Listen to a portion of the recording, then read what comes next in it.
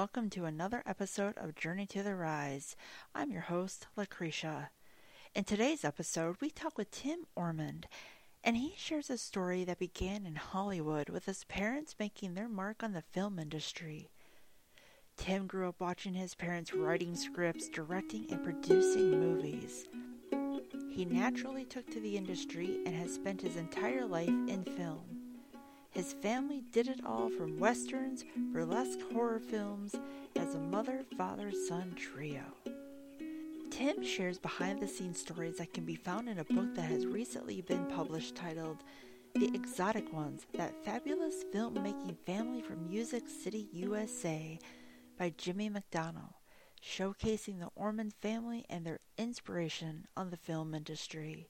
Tim opens up and shares the ups and downs that were faced making a living in the world of the film industry in this episode. So let's not wait any longer. Please welcome my guest, Tim Ormond. I'm really excited to have our guest on today. He is such a special person and has an incredible, beautiful history with his family and himself in the film industry. And it is such an honor to talk with him, to spend time with him, and to have him share his stories with us. Tim, thank you so much for being here. It's kind of interesting to see you on Zoom, Lucretia, because the last time I saw you was in Nashville in person. But it's a wonder that we have this technology which kind of allows us to reach out wherever we are. It's made the world a much smaller place. But and by the way, you may hear my dog, who's Noah. He may talk to us in a minute. He comes Hi, over Noah. and says, "Who are you talking to?" Yeah, he's just down. He's right by my right hand. Anyway, Excellent. so you want me to just spiel out a bunch of talk, or you gonna Yeah, because you have quite the history in the film industry. Is it true that you grew up under the Hollywood sign?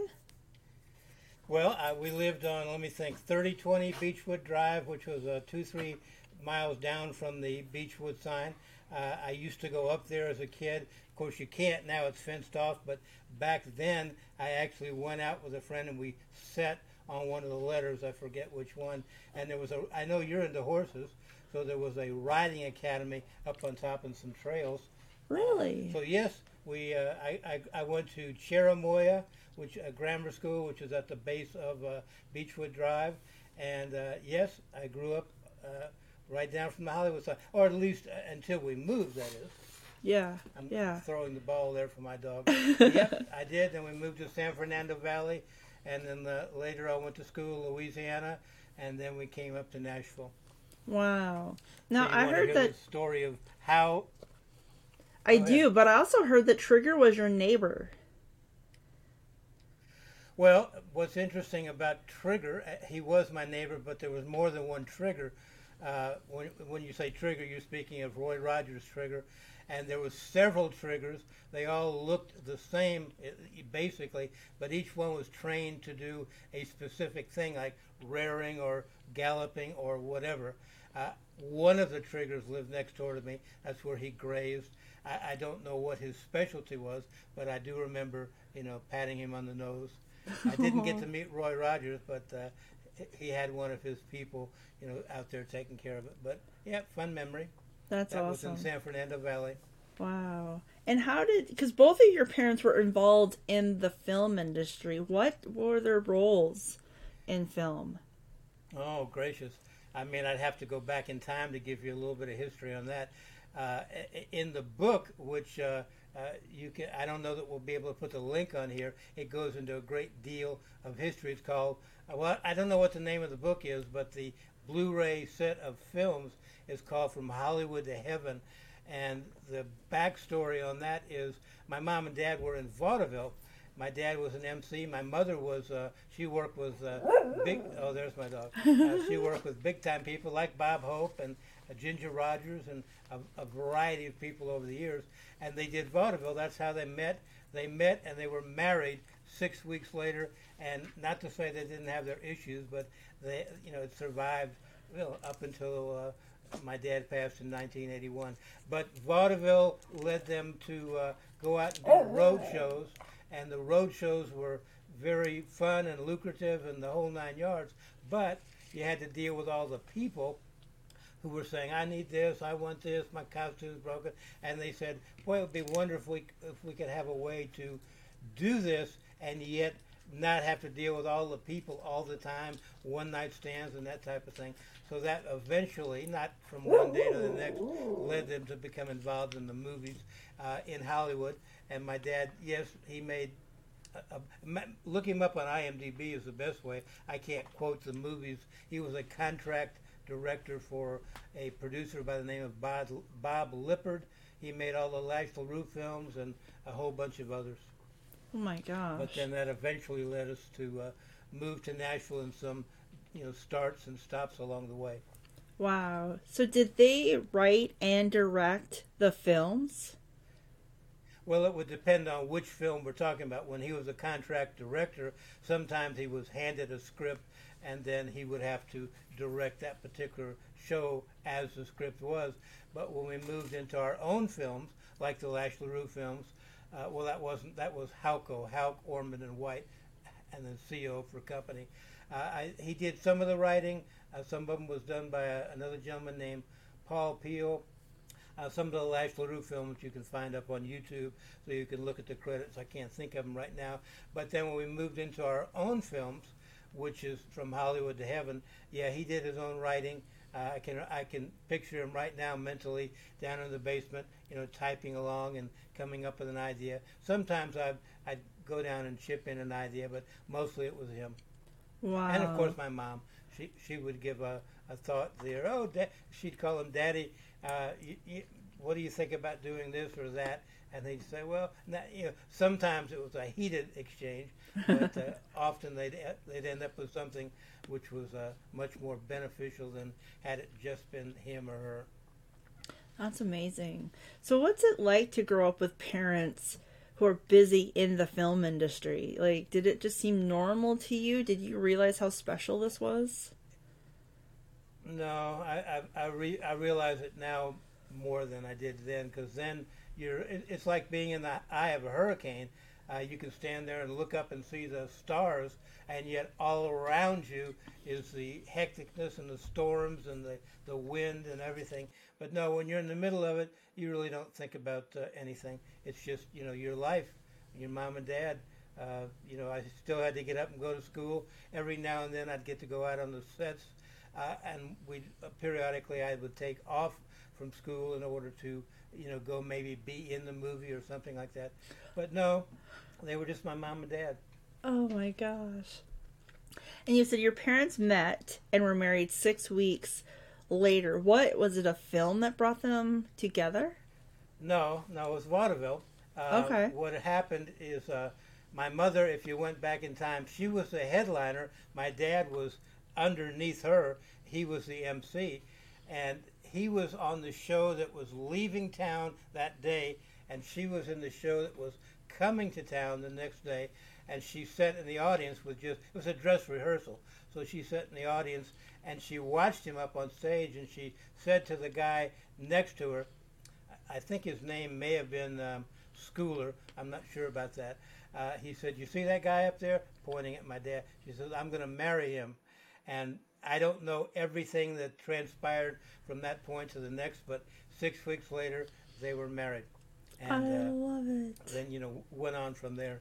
And I remember I remember my mom saying to my grandmother saying to my mom, this is my mom telling me the story, that tell the boy to go out and get a job, because she was an Italian mama. And my mom says, no, we want to do our own thing. And their temperament, although heated at times, was very much, let's create something, let's do something together, let's do something that will live on. I don't want you, just punching a time clock. Not to say that he didn't occasionally do that. Actually, he sold Singer sewing machines for a while when they were just married. But wow. That wasn't to be their future, fortunately. Yeah. Or I could be a seamstress now. Yeah, you could.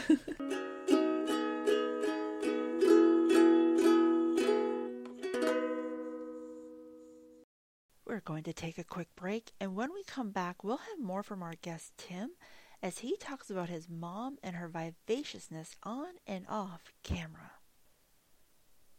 Are you utilizing your email list? Do you know that with the right message you can convert sales and grow your business with an effective email messaging system? If you would like to know how to grow your business, build a connection with your clients, please go to girlbosscopywriter.com to set up a free 30-minute consultation and find out how Girl Boss Copywriter can enhance your business. The goal for any business is to grow and reach a new level. Get there faster by being an authority in your industry with a video docu-series. Using video, you can showcase you, your business, your staff, products, your services, and your why. Building relationships is key, and a high-quality video can give existing and potential clients a way to get to know you. It also allows you to build a connection that results in increased sales. If you'd like to know more about how you can enhance your business with video, contact girlbossproductions.com today. Welcome back to Journey to the Rise. We continue our conversation with Tim, and he shares how the book by Jimmy McDonnell is showcasing his family's legacy in the film industry. And so your mom, June, was a vaudeville actress. Did she talk about that experience with you? Oh, gosh, Lucretia, she talked about it my entire life. And as I mentioned, the book coming out is much of it's in her voice. So you'll get to, when you're looking at the book, I don't think I could do justice to it, but she was always a comedian. She was always a performer. As Andy Van Roon said, she was always on. The dimmer was always up to 100%. She was never down. I mean, with she and I, she might have had days when she was not as effervescent as she could be, but when other people were around, she was always the entertainer. But as far as did she talk about the vaudeville days? Yeah, but I can't bring a specific element to mind because there was so much. Yeah. And one of your questions I know is going to be, did she manage the Three Stooges? Yeah. And yet my mom and dad, well, they did not manage the TV shows, which is what made the Three Stooges famous.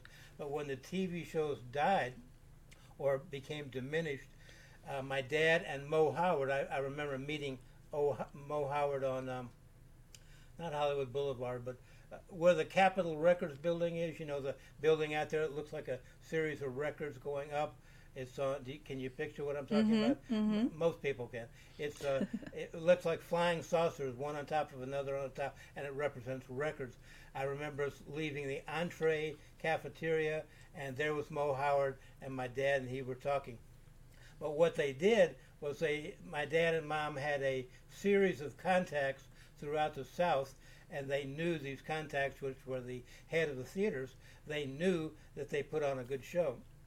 So when my mom would contact them and say, hey, would you like us to bring the Three Stooges to town and put on a show? They said, oh, of course. And they did. So my mom and dad coordinated that, brought the Three Stooges there. They did all their crazy stuff, which I wasn't there, so I can't tell you. But picture one of their movies, but live. And then the way the money was made, I mean, they might have charged 50 cents to get in, who knows. But the way the money was made was afterwards in the lobby, they said, have your picture made with the Three Stooges. And they did, and then they would send it to them, COD, and a great deal of cash was gleamed by doing that. I don't know how much, but it was a hassle because you had to, fill out everything and send it to them, and some people wouldn't pick it up, but most people did, and they send in the check and then or money order, and then they split that up amongst them. That's really smart of them. Yeah. But I didn't get to talk to Mo Howard. I mean, there he was, and my dad talking to him, but I was just a little kid.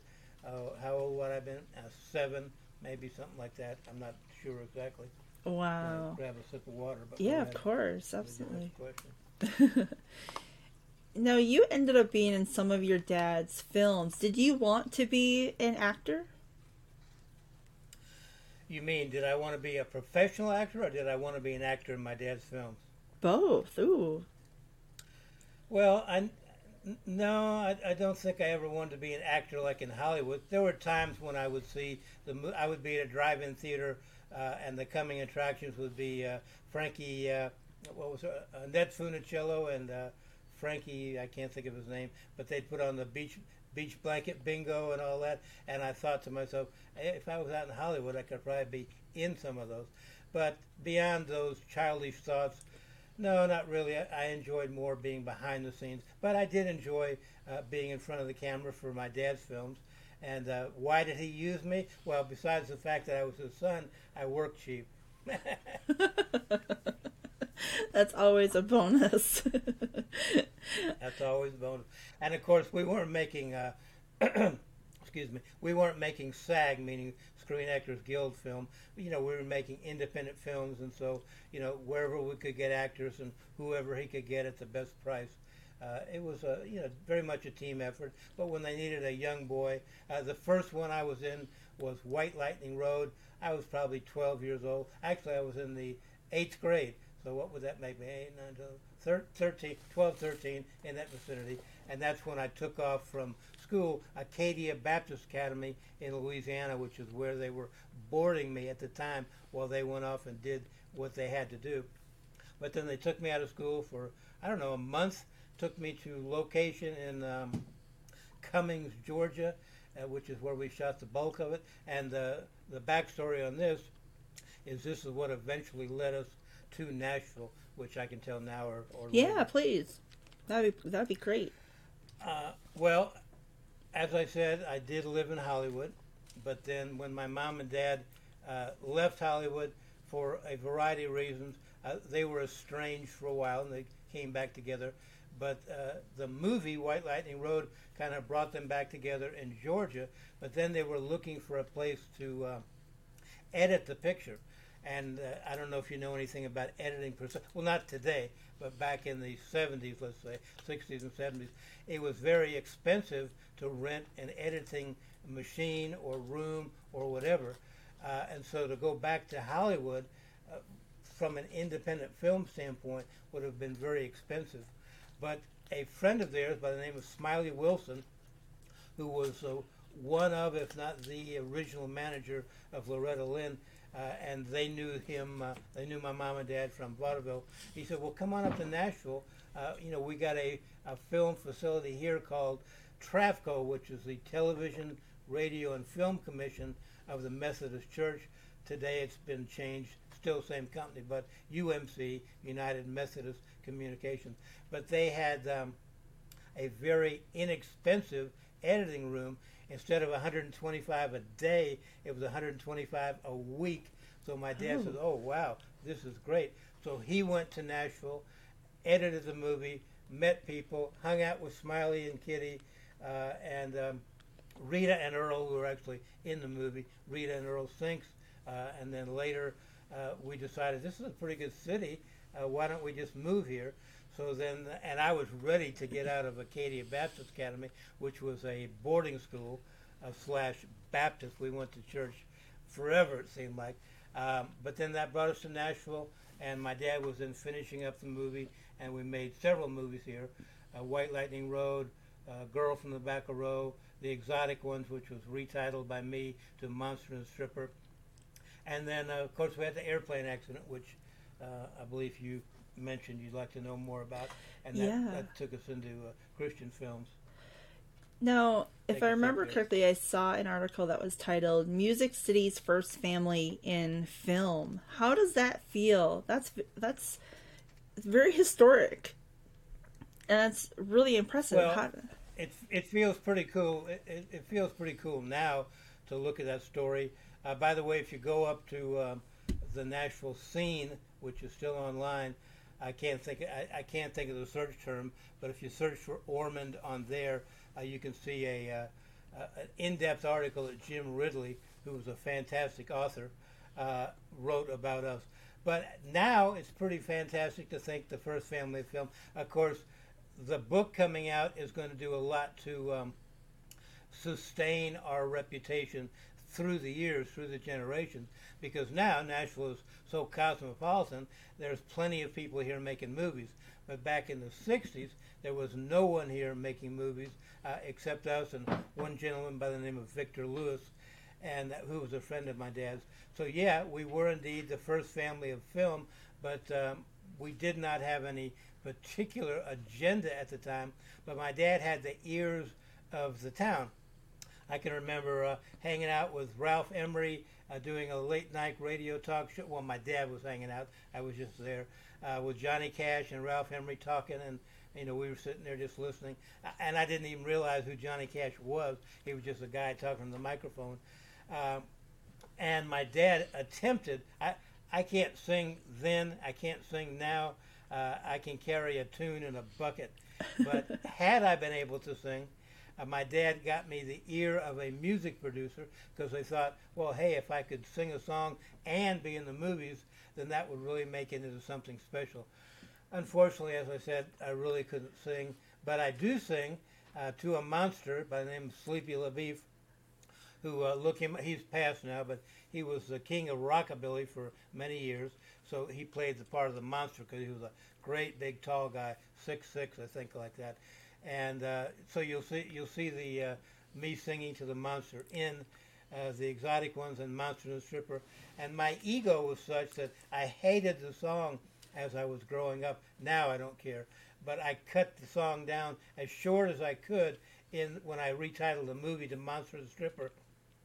But they found an original. When I say they, I mean Nicholas Winding Refn, Jimmy McDonough, and Peter, whose name escapes me. He's the archivist, and they found a copy of the original film with my entire song in there. And I said, "Oh no, I'm going to have to listen to the whole thing again." Now it's pretty cool. Back then, I thought, "Oh God, if I could just get rid of this." Oh, I would love to see that and be able to hear that section of where you sang. And films can be very stressful to produce. What experiences have you had with difficult shoots, and what kind of extraordinary actions have you need to take to make things work? Oh, gracious, Lucretia. Well, if you remember, and when we first, I don't think this is when we first met, but one of the times when I first got to know you was I showed up at Jody's house. Jody is a friend of both Lucretia's and mine. And Jody said, "I'm going over to the church to help Lucretia do a shoot. You want to come?" And all of a sudden we went to your church and we're setting up cameras and lights and Christmas trees and people. And there's so much activity that goes on a film set. When you're doing a book, let's just say, for instance, you can pretty much close off the world and do it yourself.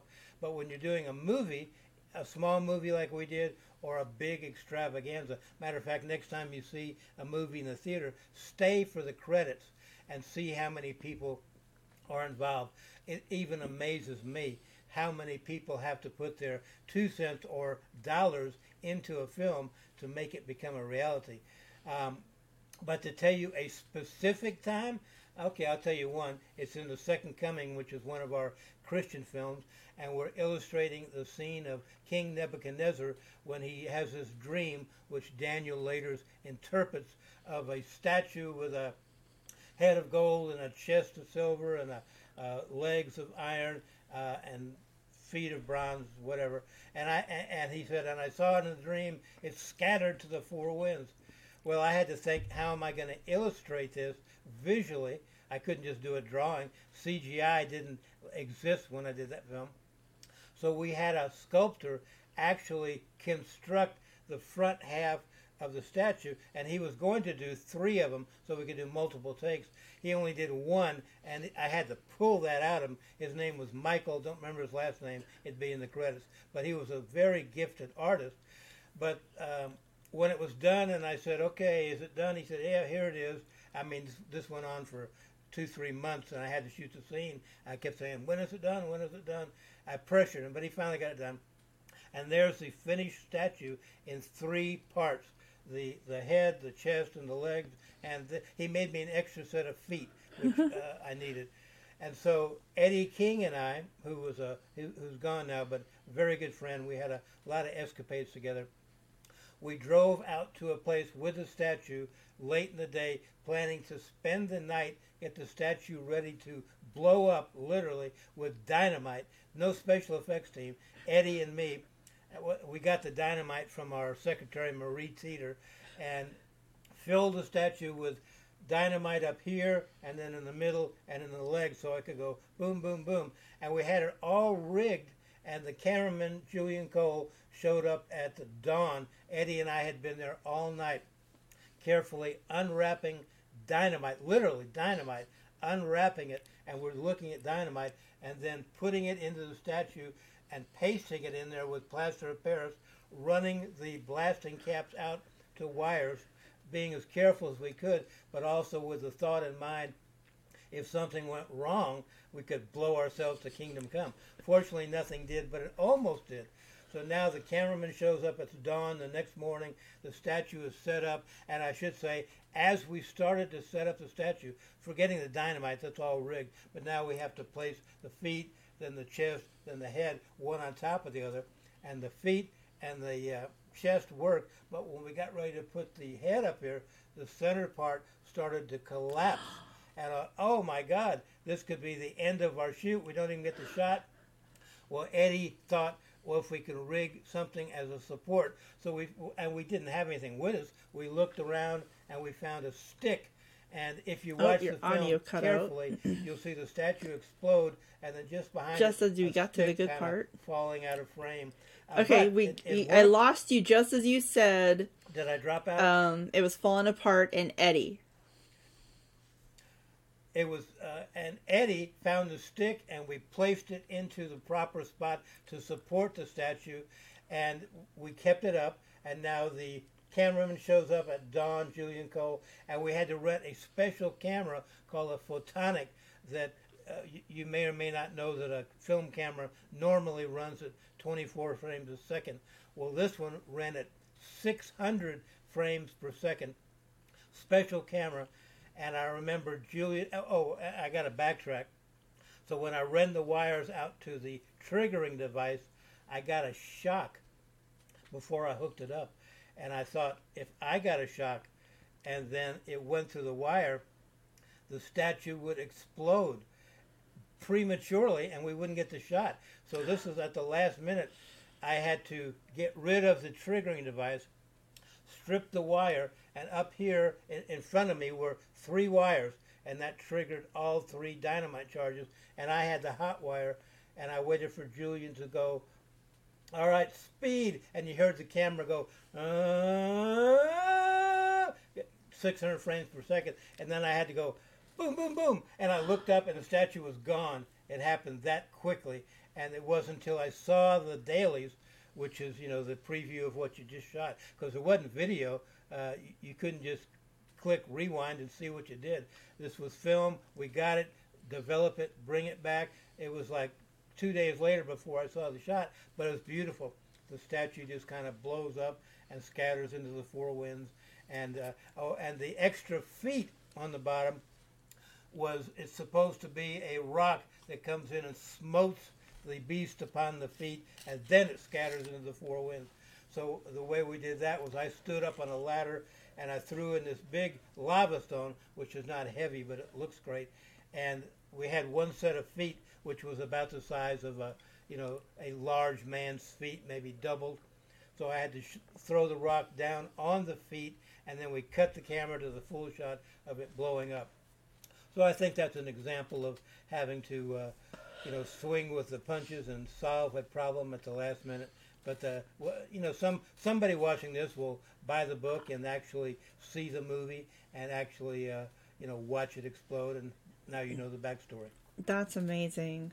And I am one who sits in the theater and watches all the credits. I'm usually 99, if not 100% of the time, the only one still sitting there, and the staff is usually cleaning. But I love seeing all the people.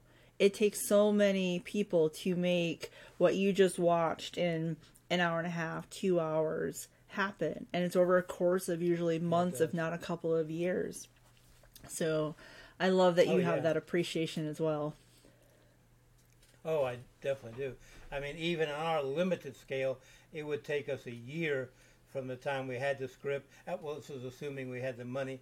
But it would take us about a year to shoot the film and then edit it and go into pre-production, add the music, do all the color timing, make the internegative, everything. Today, anybody can get on YouTube and do a credible film, if they use their intelligence and the right equipment, not their intelligence, but their ingenuity and the right equipment, anybody can do it. You can launch a YouTube channel today, and if you have the right subject matter, you can be, a star. Back then it was much more difficult to create a film, but I appreciate YouTube. I mean, I use it. Oh, absolutely. Now, you mentioned the plane crash. How did that affect your family? Like, what happened? Like, who was flying it? And you said that led to you making Christian religious movies. What was that experience? Well, I'm not going to go into the great details of the plane crash, but I'll just tell you the punchline. Anytime that you look death in the face, it has to change you some way. I mean, that's just inevitable.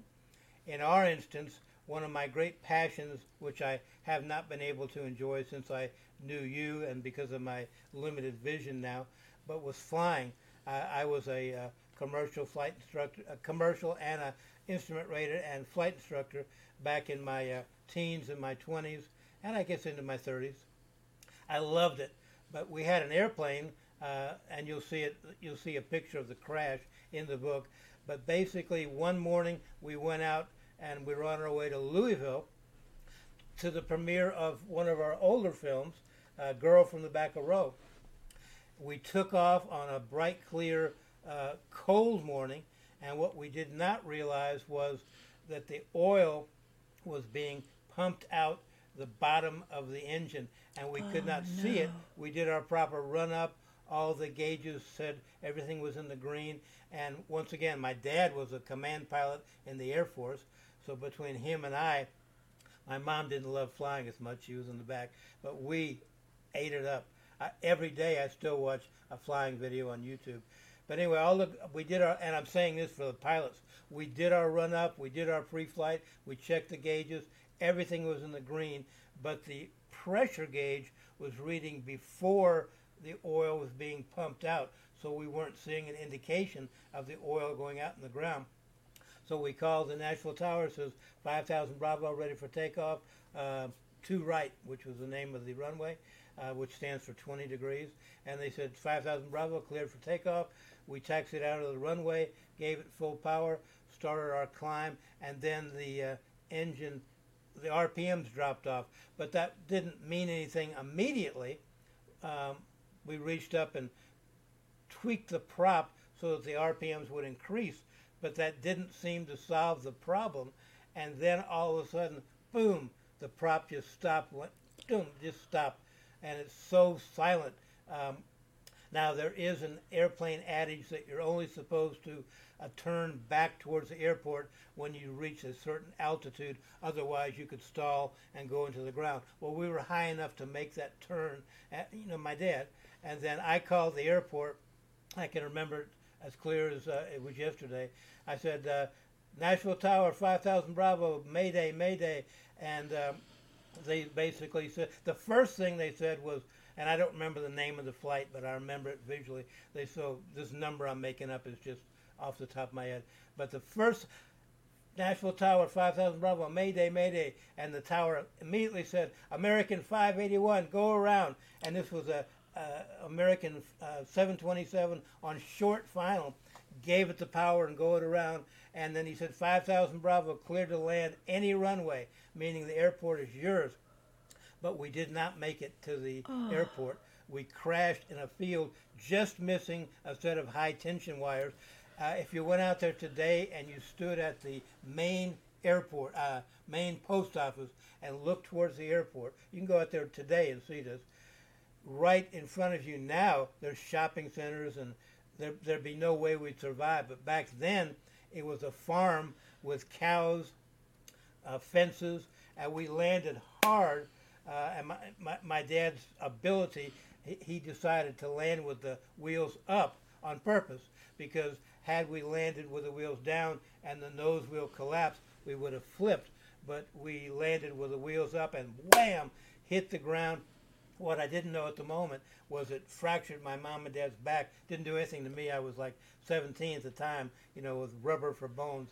But what we did was we missed the cows, Now, I don't know if that was God's grace or my dad's skill or both, but we started to twist to the right, and our tail hit a fence post and severed it. And it also tore the airplane in half, right like a can, right behind where my mother was sitting.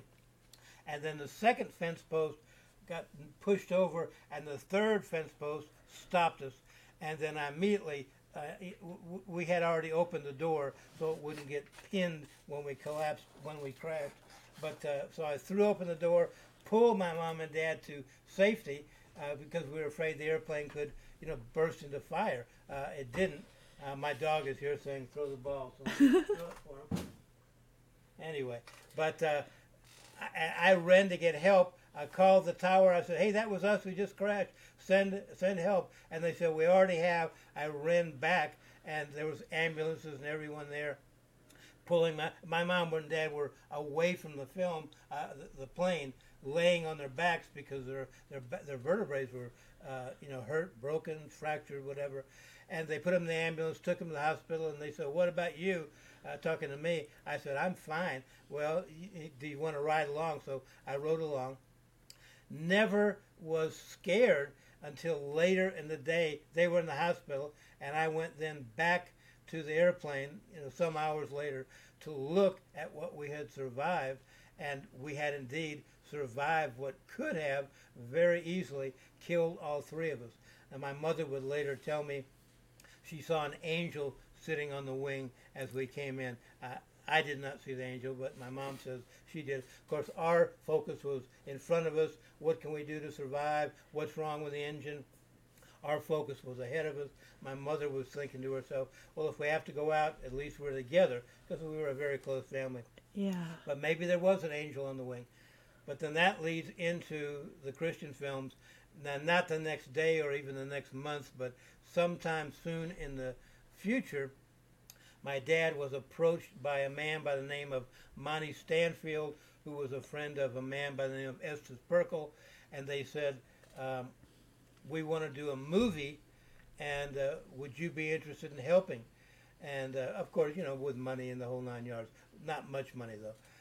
And my dad had to feel at the time, and I came to this realization later. I lost your audio. Maybe this is God saying, let me know when you can hear me. We should use our talents for, His glory, as opposed to making Monster and the Stripper and all that. Can you hear me okay? So that led us to making a series of Christian films, which some we made with Estes Perkel in New Albany, Mississippi. Some we made on our own, but it was. I'm sure it will come back. There you are. What will horses do? Oh, there you are. We lost you for a second again. Okay. So it was.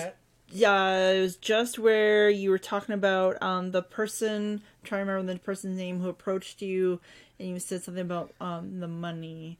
Yeah. Okay, I got it from that. Okay. So my dad got a call from a man by the name of Monty Stanfield. Actually, Monty Stanfield, back in those days, Estes Perkel, Monty Stanfield, and a host of other preachers would go on the radio and preach. You can still tune to the AM stations and hear preachers preaching, but way back then it was filled. Well, one of these people was Monty Stanfield, and he met the disc jockey whose name escapes me. I can picture him, but I can't think of the name. And he knew my dad back in the Hollywood days when they were making the Lash LaRue's.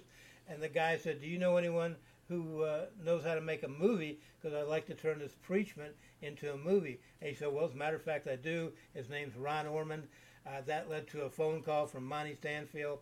My dad, Monty Stanfield, and Estes Perkel meeting at the airport in Dallas, Texas, and having a conversation about making this film. And so when he came back, he said, "Hey, maybe we should make this. Maybe this is God speaking to us, saying we should use our talents for good and not just like Monster and the Stripper and things like that." I did not come to that realization at that moment.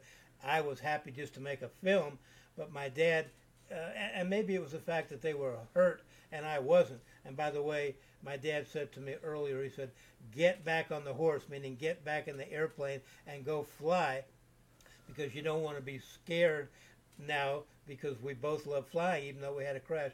And while they were in the hospital, indeed, I went back and rented a plane and, flew around a little bit, came in for a landing, and he said, "You may come in high, you may be a little ground shy," and indeed I did, and I went around, did another approach, and then came in and did a safe landing and kind of got over my fear, and then indeed got back on the horse or got back in the plane, and I did it again. But that led to a series of films.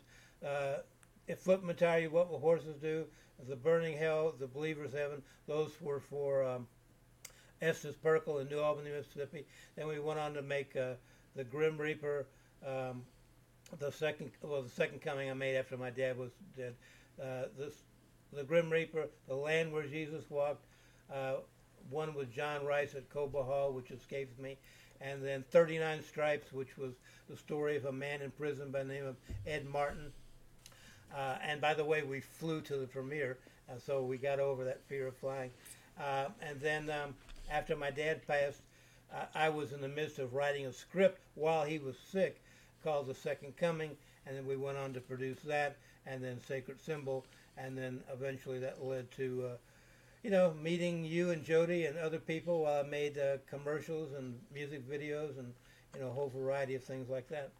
So that's my story, and I'm sticking to it. That's amazing. That was brilliant advice that your dad gave you. Clearly, it sounds like he was a very experienced pilot, and he even knew to the detail of what you would experience coming in after a situation like that. He was a very good dad, a very good pilot, and we had a lot of fun together. Not to say we didn't have our arguments, we of course did. Any son and father would. But overall, here's my dog again. He hears me talking on here and says, "Why aren't you paying attention to me?" Dogs and cats yeah, and all anyway, animals. My dad was what interests me concerning my dad and flying was Jimmy McDonough, the author of the book. Recently, I don't know when this will air, but recently from this moment, he sent me a picture. He says, "Can you identify the airplane in this picture?" And it was my dad, probably in his 20s, standing next to his plane and air coupe at the time. And where Jimmy got this picture, I don't know. He found pictures which are in the book, which I've never even seen, and this was one of them. My dad, as a very young man. But yeah, he was a command pilot in the Air Force. He loved flying. He went away from flying for, I guess, about 20 years, and then he was reintroduced to flying at the Nashville Flying Service. We rented a Cherokee 140. He got checked out in it, and we flew from Nashville to Little Rock for the premiere of, I believe, White Lightning Road, and that's what kind of, gave me my first taste of private flying. And then I said, I can't sing, I can't play the guitar, but boy, do I love to fly. And when I went into the Marine Corps later, I was an air traffic controller, and I breezed through my classes not because I'm brilliant, but because I already knew it. It was just the other side of the coin. On this side of the coin was flying, on that side of the coin is air traffic control, but the rules are the same. So when I'd go sit in the class and the guys would say, "Oh, you need to learn this and you need to know these rules," I thought to myself, I didn't tell them, of course, I already know this stuff. So I graduated first in the class, but that's because I already knew it. I don't want to say, I was a genius. I wasn't. I'm not. But I did ace that particular course. That's amazing. How long were you in the Marines? Excuse me, I take a drink of water. Well, let me be totally transparent here. When the Vietnam War was hitting, I didn't want to go to Vietnam, but I didn't want to go to Canada either. I wanted to serve my country, but I wanted to do it in a way which was not going to have me, flying being in the infantry or flying a helicopter in Nam. So I joined the Marine Corps Reserves.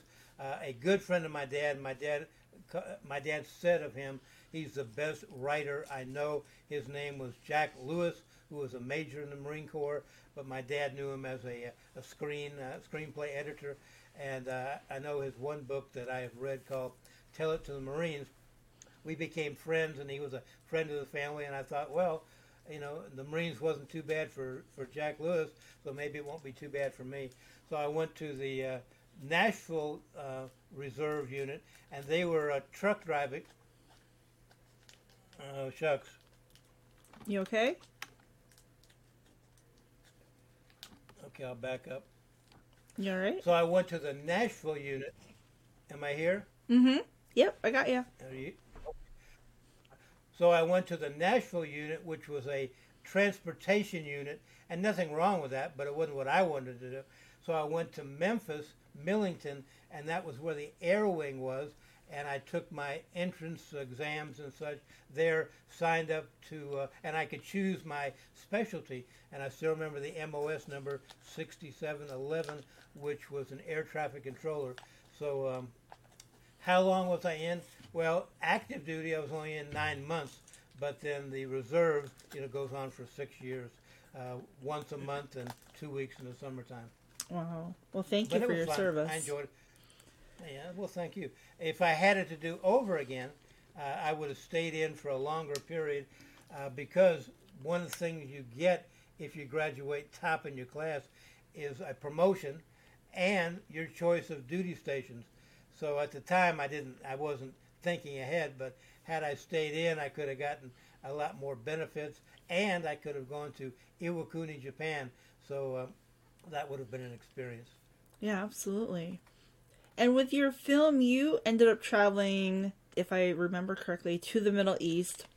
You went out west to produce and make films. What were those experiences like for you? Oh, well, lots of experiences there. The first trip to the Holy Land, my dad made on his own. That was with Estes Perkel to kind of scout out and figure out how to do it. The second trip to the Holy Land, I went along with cameras. And my most memorable experience was climbing Mount Sinai. And this was I'm not saying this is where Moses was and he received the Ten Commandments, but I am saying historically this is where he was. And at the base of the mountain was Santa Caterina Monastery, which you can still go look up on the net. Of course, it's modernized now. This was back in the 70s. And it was like walking into history, like walking through a time warp, and you're seeing like a medieval castle. It was kind of that thing. It was more like a fortress, but it was run by Greek Orthodox Church priests. And I remember vividly the skull room, and and once again you can look this up on Google Images, and you'll see this room full of skulls, bleached and cleaned. But over the years, over the centuries, the Greek Orthodox priests had stored the skulls there so that they would be remembered, or they'd be there for the resurrection, or whatever. I don't know the reasoning, but we spent the night there, and before it got dark, myself, Estes Perkel, and the third person, I think his name was Randy Robbins, climbed Mount Sinai. When I say climbed, I don't mean with pitons and ropes. There was a path, but still it was a rugged path, and we had a limited amount of time, so we climbed up to the top of Mount Sinai. That was a monumental experience, but we didn't have any time to appreciate it, so we had to quickly go down to get back in, because they closed the monastery gates at sundown, and if you weren't in, you'd be locked out. So we had to race back down the mountain, and it was kind of a drizzly rain. We had to worry about that. Now, the next time I went to the Holy Land, I got to go 3 times, or 4 times, I have to think. But on the third trip, a group of us went to Mount Sinai again. This was so we could get some establishing shots of people in the desert, not at the monastery, but out in the Mount Sinai area. And then I think 3 or 4 or 5 of us once again climbed the mountain. But this time we had planned ahead, and we were going to spend the night inside of a little prayer hut, which was on top of Mount Sinai. And we did. We had a prayer meeting. Now, I was not necessarily a Christian at the time. I was much closer to a hippie than I would be a Christian. But during this prayer meeting and a thunderstorm and everyone, I really felt God, come into me.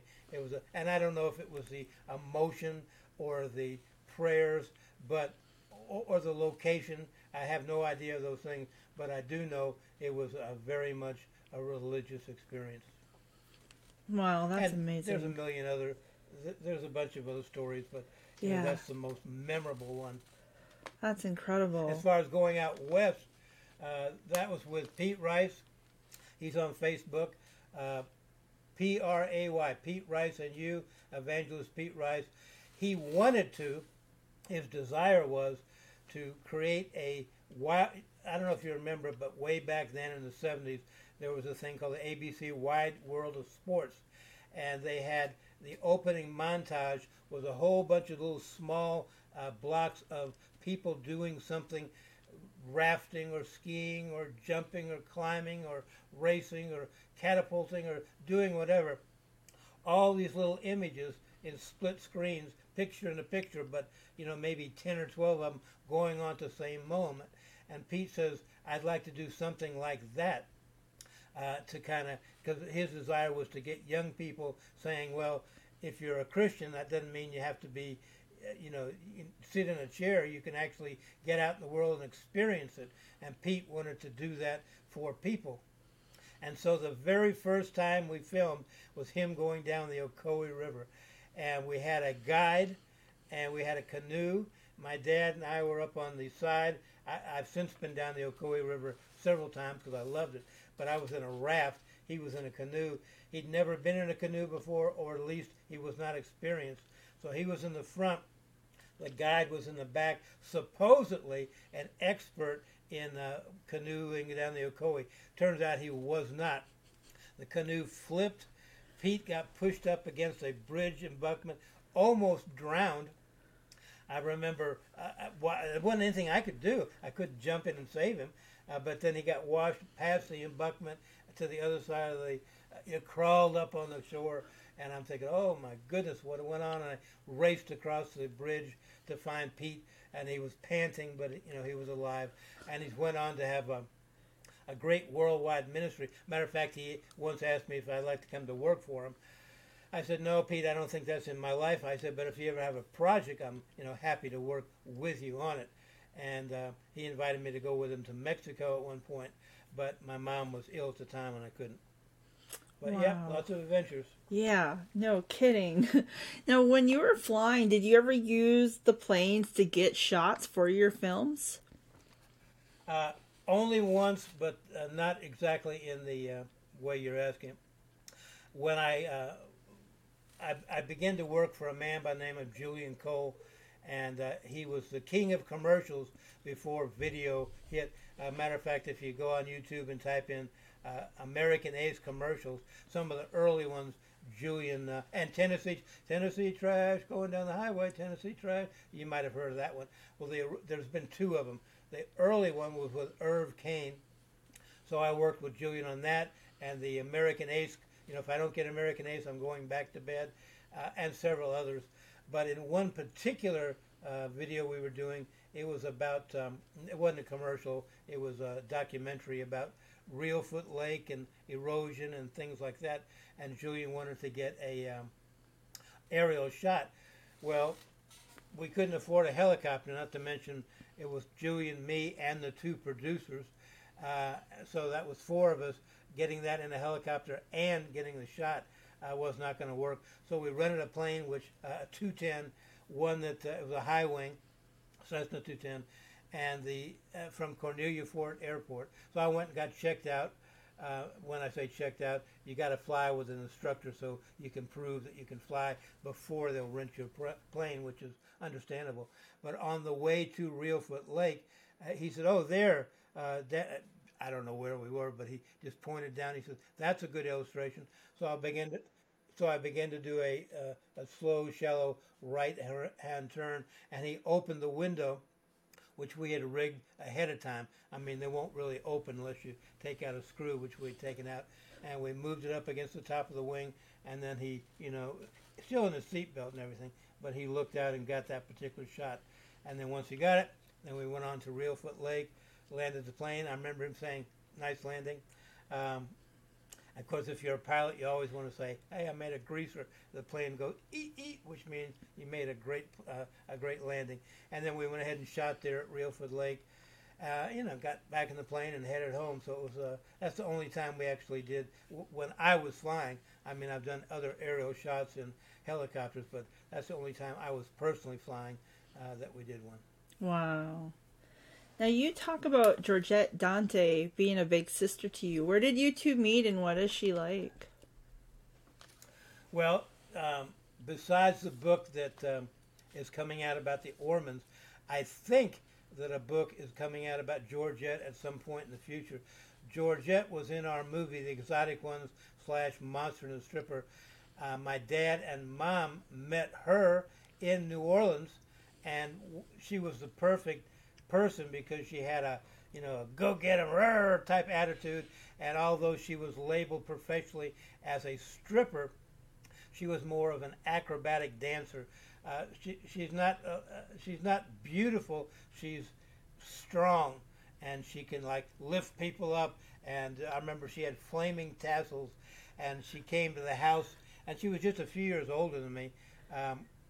And my mom and dad auditioned her for the part. And I'm not going to use the language that she used, but my mom said, well, "What would you do if a woman took your man from you?" And she said, "Blankety blankety blank." And I'm not going to say what she said, but she said some interesting stuff, and we just bonded then, and I have kept in touch. Well, I shouldn't say we kept in touch. For about 20 years, I never heard from her, and then by happenstance, she happened to run into somebody who knew me, and we've renewed our conversations, but we haven't seen each other. I don't know, gosh, since the 70s. But I, talked to her on Facebook. Oh, I lost you. She's got a very... Just hang in there. I'll come back. Her catchphrase is hubba hubba. And if you had her on an interview... Can you hear me now? Which, what about now? Down the road we might... What about now? Hubba hubba. There you are. Oh, when did that drop out again? She ran into someone who knew you. Okay. So, for about 20 years, maybe even more, I always wondered about Georgette. When my dad passed in 81, she sent me a little heart-shaped medallion picture of my dad, basically saying how much she loved my dad. And then I didn't see her for, 20 years at least, maybe even longer. And then she ran into somebody who knew me, and they called me on the phone, and the person, I can't remember his name, said, "Hey, you're not going to believe who's standing by me." And I said, "Who?" He said, "Georgette Dante." And he put her on the phone, and we became, fast friends. And she was like my big sister, because I call her that. And we keep in casual touch. She's now a magician / entertainer in Las Vegas. And she just fell and broke her hip, so she's healing from that. And, God bless her. And I know Jimmy McDonough is doing something with her. There's a great article that they did on her, which is up on Nicholas Winding Refn's website called BynWR, BYNWR.com. How you find it once you get up there, I don't know. But I remember looking at it. It's a very in-depth article. But she grew up in a carnival. Her mom was a carny before her, and she was a carny, and it was a pretty amazing upbringing. If you go up to her Facebook page, you can find her up there and look through her photos. She has it all from the time she started performing, I think when she was 12 or 14, and has never stopped. And she's probably 75 now. Yeah, I think she just turned 75 like less than a month ago. But she's my big sis. But I still haven't seen her except on Facebook. And because of my vision now, it's doubtful that I can get out there. But I'd love to just go out and say, hey, give her a big hug. And yeah. I'm working on some business things. And if they work out, I'm going to see if I can include her in some particular way. That'd be amazing. She's a handful. That's awesome. Now, Andy Van Roon posted about you, and he stated that you have spent 20 years behind the scenes selflessly working on behalf of Film Nashville, Film Con, the Nashville Film Association, and the community, and it comes from the first independent filmmaking family going back decades. How does that feel to hear such an accolade about you? How does that feel? Like, I can put my fingernails on my shirt here and shine up my nails. It feels good, but it's not quite so clean cut as that. When my mom got sick, I had to find some way to make a living because I could. I mean, I chose to take care of her at home. Literally, I put her in a nursing home for like 2 days, and it broke my heart. I don't know what it did to my mom, but I just said I can't leave her there. So I brought her home, and then I took care of her for, the remainder of her life. But I could no longer go out and make films or videos or commercials or whatever. So I had to find a way to, make money. And I turned to the internet, and like all of us go up to Google and type in how to make money online. Well, eventually that led to an internet marketing conference at Opryland Hotel, where I went out and I met some people and I learned to make websites and learned to market things on the net and eBay and Amazon and drop shipping and affiliate marketing, the whole 9 yards. I became somewhat skilled in that. Andy Van Roon came into my life, became a good friend of mine and my mother's, and then he said, I want to do this website called Film Nashville. Will you help? Actually, I should say the name Film Nashville came from a guy named Ron Coons, but then he dropped out of the picture, and Andy and I continued it. We made a website and a community called Film Nashville. It later dissolved, but then we created, or rather he created, film-com.com, which is still in existence. It's on the web. And then Tennessee Entertainment Association, which is basically just Andy keeping people appraised of what's going on. Film Nashville Foundation, Faith in Film, and I think there's another one I can't think of right now. But basically, yeah, I mean, it's not that clear cut because I do get something out of it. Matter of fact, just before this interview, Andy sent me an email and says, hey, could you do this real quick? And of course I did. But I get the web hosting out of it, and so I get to put all my dreams and schemes up on the web, and I don't have to pay for it. And believe me, I've got plenty of dreams and schemes. That's awesome. I love that. You're also it makes me feel good. It makes me feel good. Good, yeah, which it should. You're also a very talented juggler. How did you get into juggling?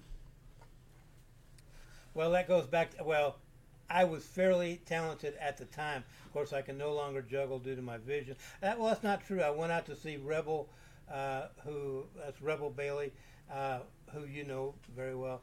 I went out to his house, I guess about a year ago, and he gave me some clubs, and I wanted to see if I could still do it. And I couldn't do it like I used to, but I did it. How did I get into juggling?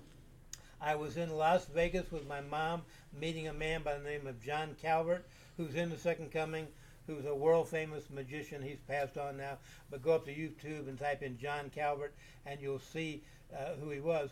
But we were doing a project called Tribute to Houdini, and we were in Vegas to meet with John and to see some performers. We went to a show, a magic show, and the opening act was a juggler. So after the show, of course, we went backstage because John took us back there to meet the magician and do their talk. But I was more interested in meeting the juggler, and since I was backstage, he was then talking to me like a friend, not just a fan from the audience. I said, I've always wanted to learn to juggle. How hard is it? He said, oh, it's easy. You can do it, yada, yada, yada, yada. And he said, of course, he couldn't really talk to me right then because he was doing whatever. But he said, get this book, Juggling for the Complete Klutz. So when I got back to Nashville a few days later, I went to the bookstore, found the book Juggling for the Complete Klutz, which is still a great book, learned how to basically do what's called a jug, which was one hand to the other and a second one over this one, and then eventually you add the third one.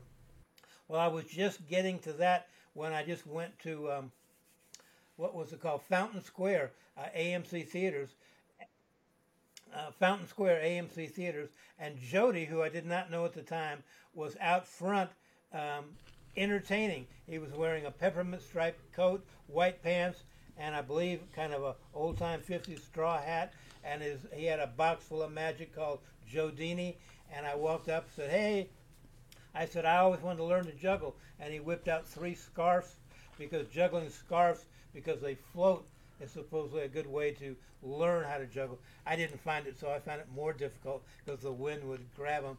But I said, well, I can already do this. He said, well, why don't you come out to the park on Tuesday all the jugglers meet there, and then we go out to dinner afterwards. So I did, and there was a whole group of eclectic people, Jody and Rebel and Mark Deutschman, who's turned into one of the big real estate moguls in Nashville, and Mike Oviatt, and my mom would come, of course, and Jody's wife Carol, and a whole slew of others I can't think of right now. And I began to juggle with them, and they'd show me tricks. And then, of course, I saw that the big thing was tossing clubs back and forth. And so I had to buy some clubs. Now, that's a graduation from juggling 3 balls to juggling 3 clubs. It's not as easy as you think. It took me a while. But then once I got that, then passing clubs becomes the real sport, the real fun, the real energizing moments of juggling, are passing clubs back and forth between one or more people. And then I had a kid down the street named Pete Wilson. You can find him on YouTube. He's got a great podcast. He walked over, didn't even know him. He just walked over when I was juggling in my front yard. He says, hey, I've always wanted to learn to juggle. So I taught him to juggle. He quickly got better than me. I worked on 5 balls for literally 2 years. Literally 2 years. It took him about 2 months, and he was already doing it better than me. I said, you rat. We juggled together at Centennial Park and then down at Summer Lights, and we had a great time. I still keep in touch with Pete, off and on. But he used to run a church in Nashville called, I don't know what it was called, but it was downtown. It was one of the big churches in Nashville. Then he left the church, and he's now a life coach, and he's doing extraordinarily well, and I'm glad for him. But anyway, that's my juggling. That's amazing. And fire clubs. That's what you saw on Facebook. Actually, juggling fire clubs, it's just a moment of fear, like, well, can I really do this? But if you can do the clubs, you can do the fire clubs. It's not. There's no more difficulty involved. You say, well, what if you catch the wrong end? Well, you just let go. It's not a big deal. And if you're really good, once you get, it's only there for just like a moment. It's not like you're holding on to it and your hand catches on fire. You're juggling, and then once you get good enough, even if you catch it wrong, you just do an extra twist the next time, and you're back to normal. It's like getting out of step when you're marching with your squad. You just shuffle step, and then you're back. It's not that big of a deal. But it was a lot of fun, and everybody thought, wow, you can juggle fire. It's cool. And indeed I could. That's amazing. And it seems like those adventures and the friends that you got connected with, it led to all sorts of adventures. Like, I think I saw something about a trip to Atlanta. You mentioned meeting in the parks. Like, it seems like there's a really fun community there. Well, what's interesting is I'm still friends with many of them. Jody and Rebel, Carol, Arthur, Jill, Matt Kensington is gone. He was in a car accident. And Frank LeVar, all those people I met through juggling, and now 30 years later, I'm still friends with them. So it was a great community. Now, some people would come and go. Other people were, and I don't mean in my life, I just mean their lives would take them away from Nashville. Some were Vanderbilt students, and they'd leave. One was Michael Oviatt, was a tech writer for Saturn. He moved out west, and then he died from something. But, the Atlanta, I can tell you a quick story about that. But once a year in February on Groundhog's Day, there was a juggling convention in Atlanta. So Jody said, back when I was kind of just getting into it, he said, maybe you want to come with us to Atlanta for the Groundhog Festival. We juggle and have a good time, and we have a party that night. And then on Sunday, everybody gets out there and juggles and they perform. So I said, oh, sure, of course I will. And of course, Jody then and now is an entertainer, and he loves to help people. So he was putting on Saturday night, there was a room full of people in a theater, and various people would perform. So now it was Jody's turn to perform, and he was doing a skit with puppets, because you probably know he's a puppeteer. He was Snowbird way back when. But anyway, his puppets were, I don't remember everything, but one was about being a babysitter, and the other one was about being the dad. I don't know what was said, but he said something that got all the women in the audience mad at him, and afterwards they came up and I filmed most of it with a camera, But unfortunately, I cut it off then because it got too weird, and I said I shouldn't be taping this. Later, Jody said, "I wish you had." So that's a good memory. But basically, it was just we'd stay at a friend's house. Well, not a friend. Somebody knew them, but they were jugglers, and they were also Mickey Mouse memorabilia collectors. And they would open their doors, and we'd crash on the couch or the living room floor or whatever. Later, they'd come to Nashville, and we'd go to the St. Louis International Juggling Association, and they would ride their bicycle from Nashville to St. Louis while I would drive their car up there, and then in St. Louis we switched back. So it was a great community of people. I miss those days. Yeah, I bet. It sounds like a very amazing and special time. That's fantastic. How did you meet Jody, actually? I met Jody through caving. Yep, yeah. He's actually one of my first friends in Nashville. I went to a Nashville Grotto meeting, and he and Avis were the first two people to introduce themselves to me, and they were my first friends. Okay. Well, do you know I have a caving background also? No. I mean, I knew you went and you're part of the caving crew, but tell me about that. Well, I don't have I'm not extensively involved like Jody and Bill Overton were, but back in college at MTSU, there was a caving group, and I joined it just for the heck of it, and joined the NSS back then. I did not maintain my membership, but the head guy, he said, "Okay, who wants to go caving this Saturday?" And I said, "Oh, okay, sure, why not?" And so I went along. We went to Espy Cave, and are you familiar with Espy? Mm-hmm. Yep, I've been there. Well, back then, not now, but back then, this would have been right around just before I went in the Marine Corps, so it would have been 69 or 70, right in there. You could go up to the house, park your car, and knock on the door and say, "Hey, is it all right if we go back and see Espy?" And there was a nice little gentle trail. You could walk back to the mouth of the cave, and that was my first introduction. I said, "Oh, this is cool." Later, the house changed ownership, and the new owners weren't so friendly. You had to park around the back and hike down the hill. Then the second cave I went to was Indian Grave Point, and I remember going back in there, and then later taking a group of my college roomies in there because I knew where to go. But we found a new passage. I said, "Let me go and I'll check it out." And I went in and circled all the way back around. I didn't know where I was going, but I circled and followed and followed and followed. Finally came out, and I found a candy wrapper where we had had lunch. And I hollered back, "It's okay, come on!" And they thought I was saying, "Help me, I'm stuck." And they came running through, and finally, "Okay, here we are." I said, "Great." He said, "We thought you were stuck." I said, "No." I said, "Come on, and everything's fine." But then we made our way out, so that was Indian Grave Point. And then I got into, I love rappelling, but I did not enjoy climbing back out of the pits. I was in ROTC for a while, and we did rappelling, and that was great. And so the same guy who got me into caving, he said, "Well, we're going to go out and do a pit." He said, "We rappel down and climb back up." I said, "Oh, okay, I'll do that." And I rappelled down with no problem. Zoom. It was easy. Coming back out, however, was difficult. I had never done it before. Did not have instructions, and everybody was up there saying, "Come on already!" Slow.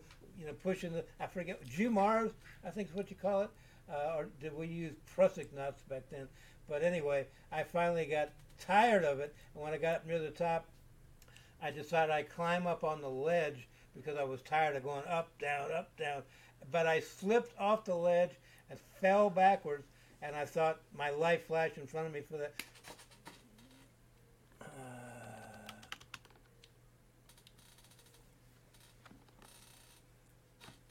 My life flashed in front of me for that moment that I fell back thinking this is the end. But of course the rope caught me and I was fine. Then I climbed back out.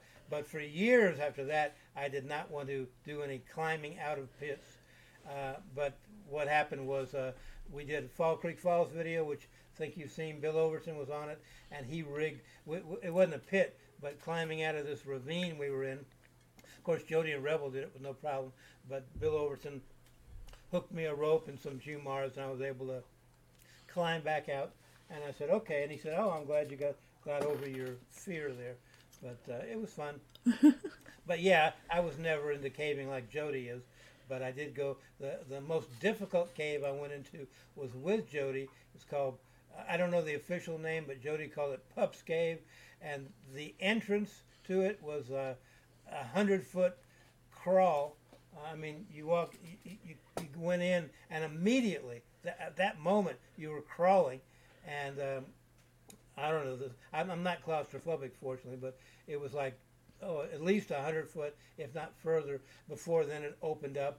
And it was quite a cave, as I remember. But the reason it's Pup's Cave is because there was a guy on the property who lived in a little trailer named Pup. I don't know his real name, but that's what Jody called him. And so it was Pup's Cave. And Jody said, yeah, he's a strange dude, man. So, kind of mind your P's and Q's. So I shut up. But I just remember going. So Jody and I went and did that cave. And, I've done a few others, Snail Shell and some cave that is off Ashland City Highway, which I don't remember what the name of that is. But Junkyard. Yeah, okay, Junkyard. That's about it. But we did a scene from one of my movies in Mammoth Onyx Cave, which is just past the Mammoth Cave. Now, Mammoth Onyx and Mammoth Cave are two different things. Mammoth Cave, everybody's heard of, but you keep going. On the right is Mammoth Onyx Cave, and of course it's a commercial cave. But it was perfect for this scene, which is in the Second Coming. And we went there and negotiated with the people to let us film there. And they said, well, okay, you can film, but you have to break down all the equipment at daybreak because we got people, who are paying money to come in. So we'd film all night, break the equipment down, take it out, sleep all day, go back, set up all the equipment, and shoot again. It was a 2-day thing, but it was quite an adventure. But of course, we had red lights and blue lights and fog and everything like that. So it was a pretty eerie, but I could not have built this situation. So we shot on location, but it was a great shoot, great memory. Wow. And it's in the film, The Second Coming. That's amazing. I love that. Now, you've mentioned Yeah. your book a few times. Are you allowed to talk about that at all? Like, how did it feel to have an author approach you about writing a book about your family? Well, way back when my mom was still living, there an article. I'm not sure if Jimmy wrote this or another man wrote that. I've kind of forgotten, but originally in a magazine called Film Comment, someone got in touch with us. It may have been Jimmy, maybe another person, and wanted to do a story on the Ormonds, mainly about my mom and dad. I mean, I didn't have anything to say at the time, but I believe it was a phone interview, and they did, and it was a good article. And then that led to Jimmy calling my mom. I don't mean the next day, but shortly thereafter, Jimmy McDonough called my mom and said he'd like to come down and meet her and do an in-depth interview. And he did, and I was there for most of it. And they would talk for hours, and he'd record all of it. And he'd ask her all the intimate questions, in-depth about vaudeville that you were asking me, and all that sort of stuff. He recorded all of it, and then he went home, and I lost touch with him for 20 years. And my mom passed away, and I thought, well, I guess the book will never happen. And then I forget how this happened, but Jimmy and I became reacquainted on Facebook. Both of us under different names. I was Ron Narrow at the time, and he was Jimmy Vapor. And we became reacquainted. And I said, boy, I wish that book. He said, well, I'm working on things. And in the interim, he had become friendly with Nicholas Winding Refn. Look him up on IMDb. And Jimmy is now working with Nicholas on several projects. One is his website, buynwr.com. The other are a series of books. One is the Ormond book, which is due to be released, as I'm saying this, it's due to be released shortly. As this is being viewed, it's recently out, and maybe we can put a link to how to get a hold of it. Yeah, absolutely. But anyway, Jimmy then called me on Skype. Oh no, he invited me to Indianapolis, where Nicholas was going to be, and Jimmy was going to be, and they said, "Can you come up and let's talk?" Well, I had an accident, not a bad accident, just a car accident, but it made it so I could not do the trip. But we talked on the phone, and Nicholas Winding Refn said, "I'd like to finance the book," and I said, "Hey, it sounds good to me." Of course, it didn't happen that cleanly, but we began to talk, and I've talked for probably 20 hours, if not more, on Skype with Jimmy, him recording me the whole time. And then other things happened. Jimmy had to do a different book. He had to help Nicholas launch the website. Nicholas had to get some more content put out there. So I guess for about 5, 6 years after that initial meeting, it was on the back burner. And then Jimmy said, "Well, I've got to finish the Ormond book," and he has. As of not last October, a year and a half ago, October was my mom's. I took my mom's ashes and placed them at the Bill Rice Ranch next to my dad's marker. So now it's June Ormond, Ron Ormond, and Jimmy was there along with Rebel and Donna and Carol and Ernesto and Frank and Andy Van Roon and I can't think of who else was there, but Mark Ramey and Mark Ramey's I can't think of who else. Oh, Jewel Peach, and maybe someone else I'm missing. But anyway, they were there. Jimmy was there. He flew in with his lady friend Natasha, or Natalia rather, from Portland, Oregon, just to be for that. And he said, "It just means so much to me to be here today." And June, I finished the book. It took me 20 years, but I finished it, and he did. And as a matter of fact, as this is being recorded, I just talked to Jimmy a couple hours ago, and he said, "Hey, I got one more question to ask you, because it goes to print, once again, as this is being recorded, it goes to print Thursday, and then it will be out in May of 2023, and depending on when this airs, possibly, like I said, there'll be a link to how you can purchase it. It's 1,000 pictures in there. Wow. It's a coffee table type book. It's not going to be inexpensive. But now, why did I do it and how did I feel? Well, I mean, although I'm talking to you and this is fun, when I pass, and because I'm not a kid anymore, the Ormond name would pass with me. But this way, it continues on at least during the lifetime of Nicholas Winding Refn, and he is an A-list director, and who knows what will happen with, his products and his accumulation over the time, but hopefully his children will continue it. So this allows me and my parents to, walk forward into the future without being forgotten. Yeah. And that's, I think Woody Allen said, I don't want to just be remembered forever. I want to live forever. But, that can't happen. But anyway, second best thing. It can in print, and I love it so much. And we absolutely will include the link for people to be able to get that book. And your parents have touched so many lives. I saw a video on your Facebook page where I think it was your mom's 90th birthday, and it looked like that was like you and her were dressed up and you got the limo. Like, what was that night like for you? Well, I'm going to, once again, as this is recorded, if anybody visits my Facebook page, both videos will be up there. But I'm going to upload part 2 next Thursday. I enjoy the Throwback Thursdays. What was that like? Well, I did it for my mom more than anything. It was her 90th birthday. She was kind of feeble at that time. And Jim Ridley wrote somewhere that she was feeble until she got on stage and was performing, and then the energy filled her. She was always a performer. How did it make me feel? It was great. The only thing I wished I'd have said was, now that I have your attention, I want to talk to you about Amway products. I always wanted to say that, but I never did. But it was a packed house. I got to perform. My mother got to do Q&As. Andy said just yesterday, he said it was like the two, well, actually he said it in the comments. He said the two of you were like a vaudeville team. People were there in the audience, which I hadn't seen for, well, one was Diane Jordan, who's in The Exotic Ones. I hadn't seen her since we made it. and she was always there. Tom Bixby, who we were going to do a film together, didn't work out, but we became friends. He came. He flew in from one of the coasts, I forget which.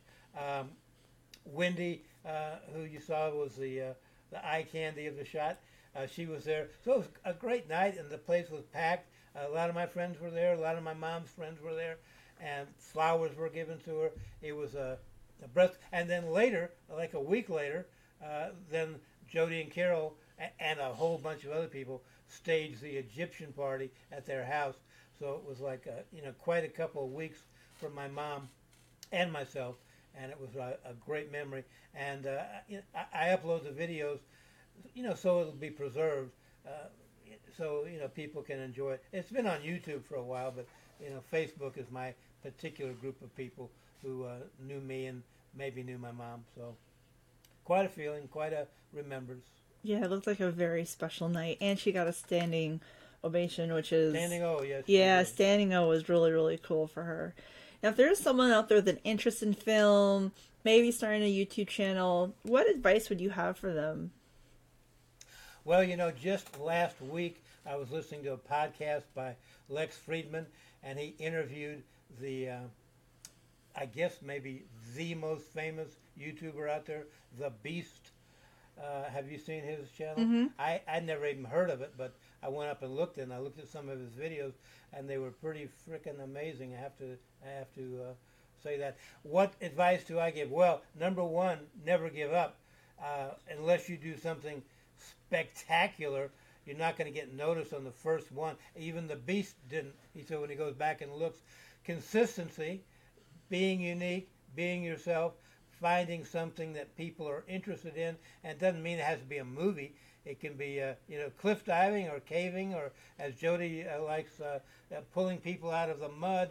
I forget the name of this place, but I have what I had intended to be doing at this time of my life was to be traveling in an RV around the country, not on the interstates, but an off-road RV. I can't do it due to my vision, but I go up there daily and watch van life, and a particular girl I follow, Regretless, who refurbished a bus, and now she's got a house. So YouTube gives anyone the ability to become recognized. That there's a lot of competition out there. I mean, that's the good and the bad of YouTube. Anybody can make a channel. If you got a Gmail account, you've got a YouTube account. But consistency and uniqueness, and follow your dream and your passion and put it up there, whatever it is. The best advice I can give is follow your passion, be consistent, try to be unique, do your best job, and never give up. Follow your dream, whatever your dream may be. I can't tell you that. I wish I could say, do this particular kind of video and you'll be successful. And maybe you will be. But look for inspiration. Don't be a copycat. I went up and looked at the Beast and I said, I couldn't do that because he's spending hundreds of thousands of dollars doing some of this stuff. But do what is meaningful to you, and then keep doing it. And then post it on social media and all that. Everybody knows that part. But follow your dream. Never, never, never give up. Whoever said that back in World War II? Harry Truman, Winston Churchill, somebody. But there's a lot of truth, and that's all I can say. Yeah, absolutely. And if people want to know more about the film industry in Nashville, where would you recommend they go? Well, there's so many places now to go. I mean, a starting point would be film-com.com. Film Nashville no longer exists. Tennessee Entertainment Alliance.org is a good place. Join the mailing list. And then get involved in some of the community activities which have now blossomed up without Andy's or my intervention or participation. They've just formed. There's film meetups. There's a Tennessee Screenwriting Association run by a good friend of mine, Jeff Chase, or at least he's the current president. There's so many opportunities. But I guess one thing which has always been hard for me is being a little bit ADD. It's so easy in today's world of the internet to be, follow that dream, and no, wait, that dream, wait a minute, let me go this way, let me go that way. Find your path and stick to it, and let everything kind of fall away. And always surround yourself with people who believe in you and you believe in them. And together, it takes a village, as they say. So remember that and accomplish it. I love that. That is amazing and beautiful advice. And I am so grateful for your time and your willingness to share your stories. And I just really appreciate you. I guess that's us signing off. Huh? That's us signing off. That's it with Tim Ormond. Next week, we talk with Jenna Hickman, a woman who is making strides with her career in the real estate industry. It's funny looking back because in Florida, actually, I met with an agent down there once. Because I transitioned jobs several times in Florida. I went from being an event coordinator to then actually getting personal training certified. So I went from events to fitness, and that's where all that started. But in that time, I actually did meet with an agent down there once and just talked about, what is a day in the life of a real estate agent? What does this entail? Hey, thanks for listening to Journey to the Rise.